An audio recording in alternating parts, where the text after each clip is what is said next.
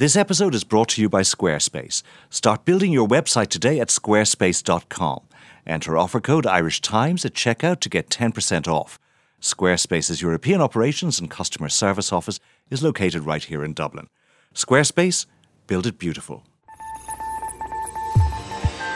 You're listening to the Irish Times World View podcast. Welcome to World View, an Irish Times perspective on foreign affairs brought to you by our network of foreign correspondents around the world. I'm Patrick Smyth. The tradition of secularism, laicite in French society, runs deep and through the political traditions of both left and right. Furious battles have been fought over the 2010 ban on Muslim women wearing the veil in public places. In recent months, this aspect of the culture was taken on a new turn with the refusal of right-wing controlled town halls to provide the traditional alternative in school dinners for pork and ham. Bewildered children as young as 4 and 5 are being dragged into political controversy. I'll be discussing the controversy and its ramifications with Lara Marlowe, our Paris correspondent. But first, climate change and the looming Paris summit, the so-called UN Framework Convention on Climate Change, COP21, in a sense Kyoto Mark III, which begins in late November. COP21 hopes to get legally binding and universal agreements and commitments from more than 190 countries to keep global warming below 2 degrees by significantly reducing carbon emissions. 146 countries have submitted their national climate action plans to the UN. These countries comprise about 90% of global greenhouse gas emissions.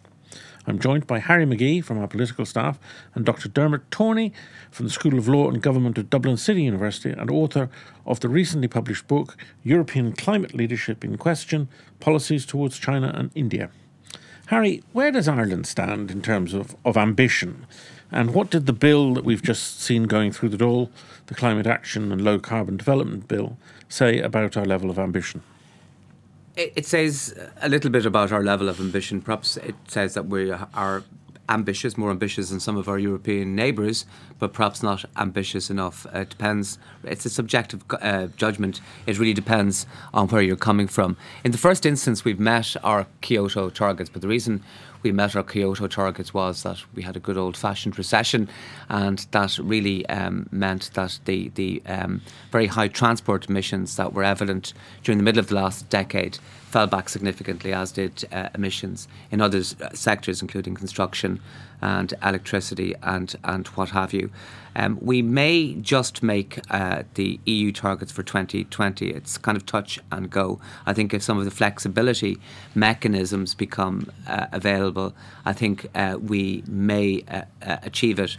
But because of the complicated formula they use, we might have difficulty, and we'll have a lot of difficulty in reaching the 2030 targets that have been set by the EU because of the way in which the targets will be calculated. It will be very much based on what our emissions are in and around 2020, 2021. But because of the recession, we haven't been able to put in the type of capital to put in adaptation and mitigation infrastructure, and that's going to have an impact. The government is generally good in terms of climate change. We'll come to legislation in a moment, but it does have some difficulties. One of the difficulties it has is in relation to agriculture. Agriculture comprises a very big component of our economy and also of our emissions output. Something like a third of our emissions output. Yeah, and it's much higher than many other EU countries, with the exception of some of the Eastern European countries like Poland. And that means that the targets become quite onerous for us because it's very hard to use technology to reduce. You know, if you have X amount of cattle and sheep and the national herd, and they're producing a certain amount of methane, the technology used in feedstuffs and other methods can only go so far in terms of reducing it. I think the estimate is 7 to 8%. That's kind of impact that you can have using technology. So it'll still stay stubbornly high.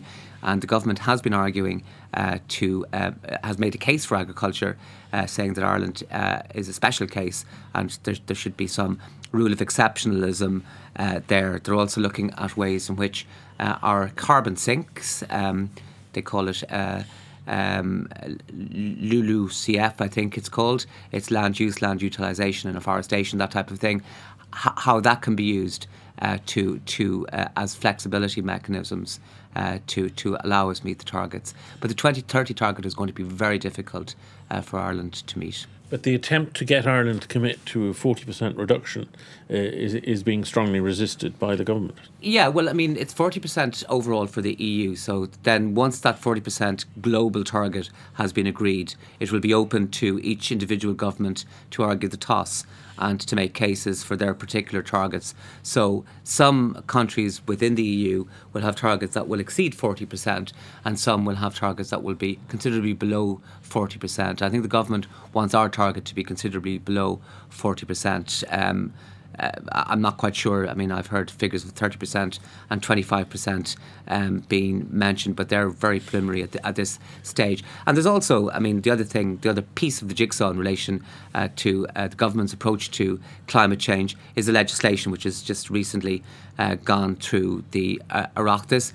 It has been controversial because the government has refused to lay down specific targets for 2015, long-term targets, even though it has said it will adhere to all targets that have been agreed at EU level and will not try to distance itself from any of those. One of the big concessions that was added in at a comparatively late stage was an amendment that acknowledged and accepted the concept of climate justice. So that was an important amendment to the legislation, which went in at committee stage at a very late stage of the legislation going through the Oireachtas. Other aspects of it, we'll have a climate advisory committee, which won't have the same powers as the one in Britain, but it will have an influence and can bring its influence this way. The one thing that's slightly, from a practical point of view, that's slightly worrying is that we haven't been operating under a programme or policy for over 5 years now, since the last plan expired in 2012, and the next one isn't due to start until 2017. So there's been that 5-year gap which is underway at the moment, in which we haven't had an actual programme to which we can work. Diarmuid, what's the state of play at EU level in preparing for Paris in terms of the EU's own negotiating position? And has the EU got a particular role to play in terms of leadership internationally? Mm-hmm. Well, you've already discussed the EU's 40% reduction target for the period to 2030. That builds on the EU's target for 2020, which is a 20% reduction. So the EU has put in place its domestic set of policies and targets for 2020 and 2030. And what we've seen over the last year or two is a significant stepping up of the EU's attempt to mobilise diplomacy in support of an ambitious agreement in Paris. Both the French presidency, France is hosting the conference at the end of the year, but also the rest of the EU, other member states, particularly the ones with big diplomatic capabilities. They're trying to reach out to other countries around the world and persuade them to go further and to go deeper with their carbon reduction policies. The other part of the picture when we talk about EU leadership is, if you like, the demonstration effect that the EU can have on the rest of the world. So the EU has been at this game longer than anyone else. The US, we know, withdrew from the Kyoto Protocol and basically stepped back from the international picture. The EU, if you like, stepped into that vacuum and over the course of the 2000s put in place a set of policies which could have gone further, yes, but went further than any other region in the world. And so the EU, if you like, is a model for the rest of the world in terms of how to develop domestic measures to respond to climate change. And this is one of the things that you've been looking at in the book that you just published. That's right. I looked at the EU-China and EU-India relationship on climate change, and the EU-China picture is particularly interesting because China has been moving quite rapidly towards a lower carbon, if not yet a low carbon future. And in trying to make that transition, the Chinese leadership are now looking for how you go about doing that, how you get from high carbon to low carbon. And they've looked in particular at the EU example. One of the significant announcements recently by the Chinese government was the decision to set up an emissions trading scheme. That kind of policy instrument didn't originate in Europe, but with respect to reducing carbon dioxide emissions, it's been pioneered by the European Union. And so when Chinese leaders look to put in place policies to reduce carbon emissions, they look to the rest of the world, but they look in particular to Europe for examples of best practice. The French have, as we said, invested a great deal of political capital in this summit, and they are they right to think that this is going to be their big moment? Is given the previous history of climate summits, really the record isn't very good. Are the French riding for a fall? I've asked some French diplomats why France took up this mantle, and they say that nobody else was willing to do it. They stepped into the breach. It's certainly a huge challenge. It's a big ask, but France has the second largest diplomatic machinery in the world after the United States. French was originally the language of diplomacy. They've been at this game of international diplomacy, international negotiations for a very long time. So if anyone can do it, I think the French can do it. And in particular, they have learned a lot of lessons from the experience of the last big summit, the Copenhagen summit in 2009. So they're putting in a lot of the groundwork. They have been, over the last year to year and a half, trying to build consensus, trying to speak bilaterally, but also in smaller group settings to negotiators and to ministers and heads of state from a lot of the most important countries. They've had a series of informal ministerial meetings this year in July, September, and an upcoming one in November.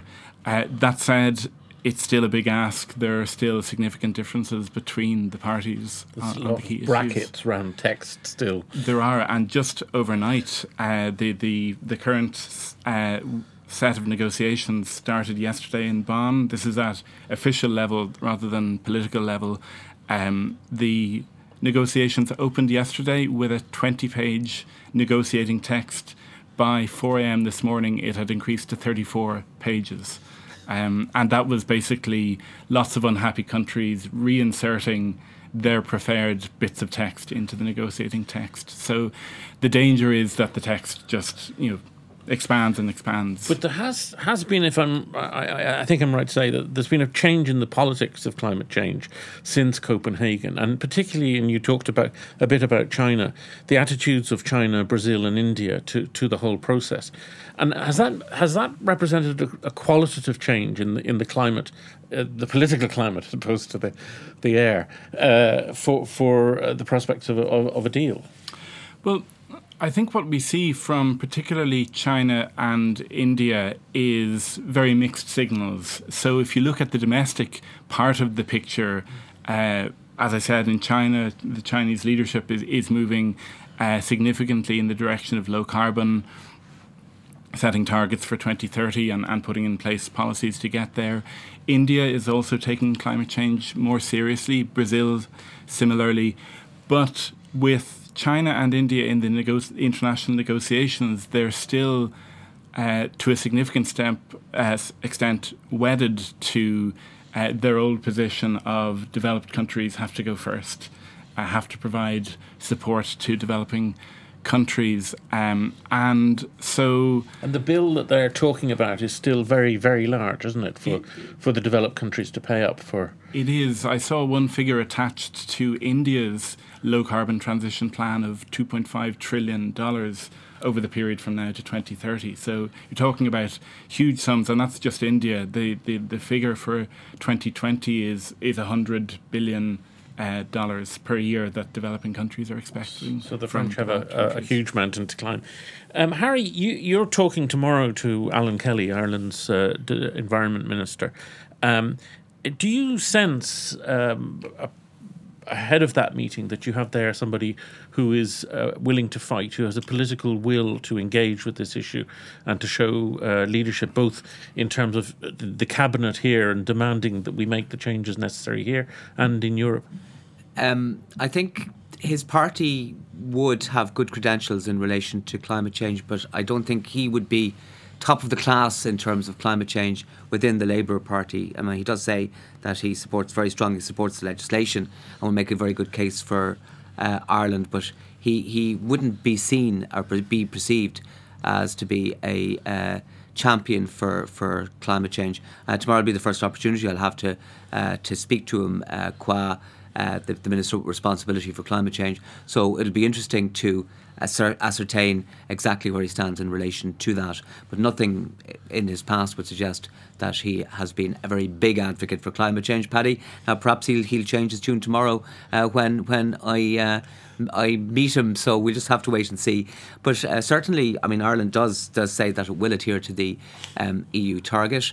There's a little bit of kind of speaking out of both sides of the mouth. We were saying that we're going to be the best boys in class or the best pupils in class in relation to climate change, but we are still looking for a significant concession for agriculture. The argument that we're making is that we are very efficient in terms of our agricultural output, and there are some Teagasc figures to back up that assertion, but they show us that we're good, but they don't show that we're really, really good. And to get concessions, we'll have to show that we're better than, for example, the Austrians, who seem to be the most efficient agricultural producers in Europe in terms of emissions and what have you. So I think there is a bit of sock pulling up to be done by the government before it can make a bit of an argument both with the EU and on the larger stage with COP21. But we've been briefed by the Department of the Environment officials. They have a unit in there which is looking after the COP21 negotiations and Ireland's place in it, and they have been, they've been strong. I mean, the government position is a strong one, and we'll see tomorrow if the minister, if his view aligns with that of his department and of his government. Thank you, Harry and Dermot. This episode is brought to you by Squarespace. Start your free trial site today with no credit card required at squarespace.com. When you decide to sign up for Squarespace, make sure to use the offer code IRISHTIMES to get 10% off your first purchase. Squarespace. Build it beautiful. And now back to France. Since 2004, there's been a ban on girls wearing veils and other religious symbols in state schools. In the spirit of that enforcement of laicite, since 2014, some 130 girls have been sent home from school for wearing long skirts. These are seen by school principals as too ostentatiously religious. Now, the forced assimilation of Muslims into French culture has moved to the school dining table, with the decision of some mayors to remove from the lunch menus the traditional, quote, alternative to pork or ham, taboo in both Muslim and Jewish traditions. Children unable to eat pork will now only be offered side dishes. I'm joined by Lara Marlowe, our Paris correspondent. Lara, was there any real call for this? And is the scrapping of the pork-free option a real victory for secularism? No and no. I think the reason that these issues are coming so much to the fore now is the Charlie Hebdo massacre last January, the immigrant crisis in Europe, where the French, like many other Europeans, some of them feel they're being inundated by Muslims, a Muslim invasion, as Marine Le Pen, the head of the National Front, calls it. So there's certainly a heightened awareness of everything Muslim. It's, frankly, these small children are the victims of this because they're being, pointed out. They're being traumatized by their parents are telling them it's wrong to eat pork, and then perhaps other children at school will tease them because they don't want to eat pork, and then the parents will be worried that somehow their children will end up eating something that's against their religion, even though they don't want to unwittingly. So it really is a mess. I mean, it should be pointed out there's only a handful of towns. There's one suburb of Paris called Chilly-Mazarin with a right-wing mayor from Les Républicains, also Chalon-sur-Saône near Lyon. There's a National Front town called Hayange up in the northeast, where the mayor is trying to get the halal butcher to be forced to close on Sundays, and he had what he called the fête au cochon, the pig festival, obviously a little bit to offend, especially the Kosovar and Albanian Muslim immigrants to his town. So it's something that's being used really to separate, point out, segregate Muslims. It's pretty divisive. I mean, one has a sense that this is an unnecessary and gratuitous snub to the Muslim community, a sort of picking of a fight for the sake of a fight. Absolutely. Absolutely. But, the eating of pork is sort of being portrayed as something as French as the baguette and the beret, and it's bleu blanc rouge, and this is part of our identity. Identity is a word that you hear very often here now. I mean, Nicolas Sarkozy, when he was president, wanted to set up a ministry for French identity. So people feel that they're making a stand in the same way that they made a stand over the wearing of the headscarf, in the same way that, as you mentioned, dozens of schoolgirls are now being sent home because they're wearing skirts that are considered too long, because these are being considered an ostentatious sign of religious belief. Is the Jewish community also up in arms?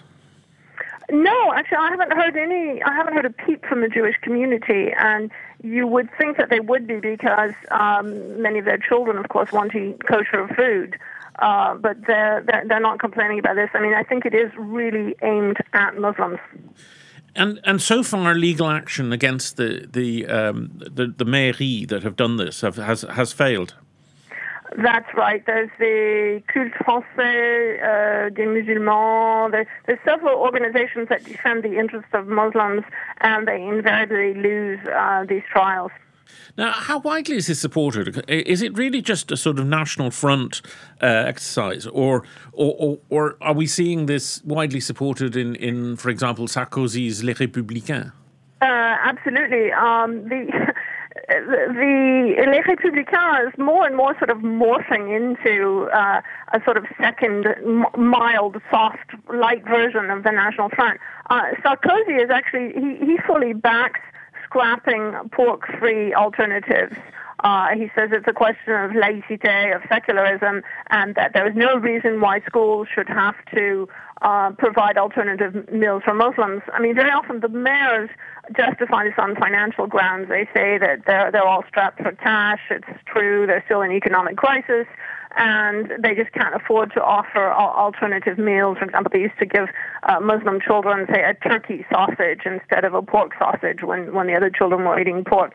They're just saying that this is a cost-cutting measure, but that's a pretty flimsy excuse. Yes, indeed. But there are also divisions in the Les Républicains. I gather Rachida Dati, a former minister, has come out against it. That's right. Well, she, of course, is from an Algerian Muslim family. She says it's a non-issue. And there are other... There was a right-wing...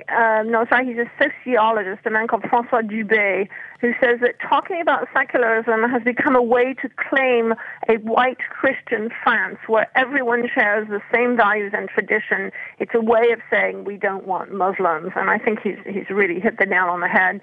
By and large, the socialists tend to be a lot more tolerant and, tend to want to give Muslims alternative menus in the town halls they control. It should be pointed out that this is entirely up to the individual towns. And the towns that tend to make these kind of regulations are small and have large Muslim immigrant populations and, are either governed by the National Front or Les Républicains. Now, the ban on the veil was supported by many on the left, as well as some feminists. The veil was seen as oppressive of women. Well, what's the state of that argument?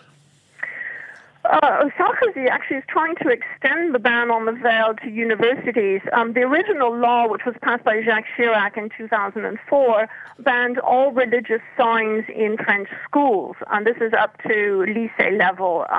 So you weren't meant to wear a crucifix or a kippah or a headscarf. All of these things were banned, but it was seen even then as aimed at mainly at Muslims.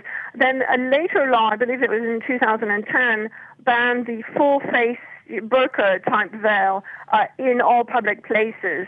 But there's still, this keeps coming back all the time. It's been going on for as long as I can remember, really 10, 15, 20 years. Now, there was a recent case that went all the way to the Supreme Court called Babylou, which was a nursery school, a crèche, and one of the assistants there just wore a headscarf, not a sort of chador or burqa or anything like that, and she was fired. And the court maintained in the end that they had the right to fire her, and all sorts of people got involved, like Elisabeth Badinter, who's a very famous lawyer, wife of the former justice minister. Manuel Valls, the current prime minister, got involved, and he supported the firing of this woman from the crèche. I mean, why it would hurt small children to have a woman wearing a headscarf around them, I don't know. Valls has taken a very strong stand on laïcité since the Charlie Hebdo massacres. He said that it's the main solution to France's problems. When he was the mayor of Évry, which is a suburb south of Paris, in the early 2000s, he actually sued Franprix, that's one of these little grocery stores, because it was owned by Muslims and they were selling only halal meat, and they were not selling any pork, and they were not selling any alcohol. And he said that they had a duty to provide that choice to customers. So it's an issue even for the left. Well, listen, thank you very much, Lara, and talk to you again. That's all for today from World View. I'm Patrick Smyth, with thanks to Lara Marlowe, Harry McGee, Dermot Torney, and Sinead O'Shea, who produced, and Gary White on sound.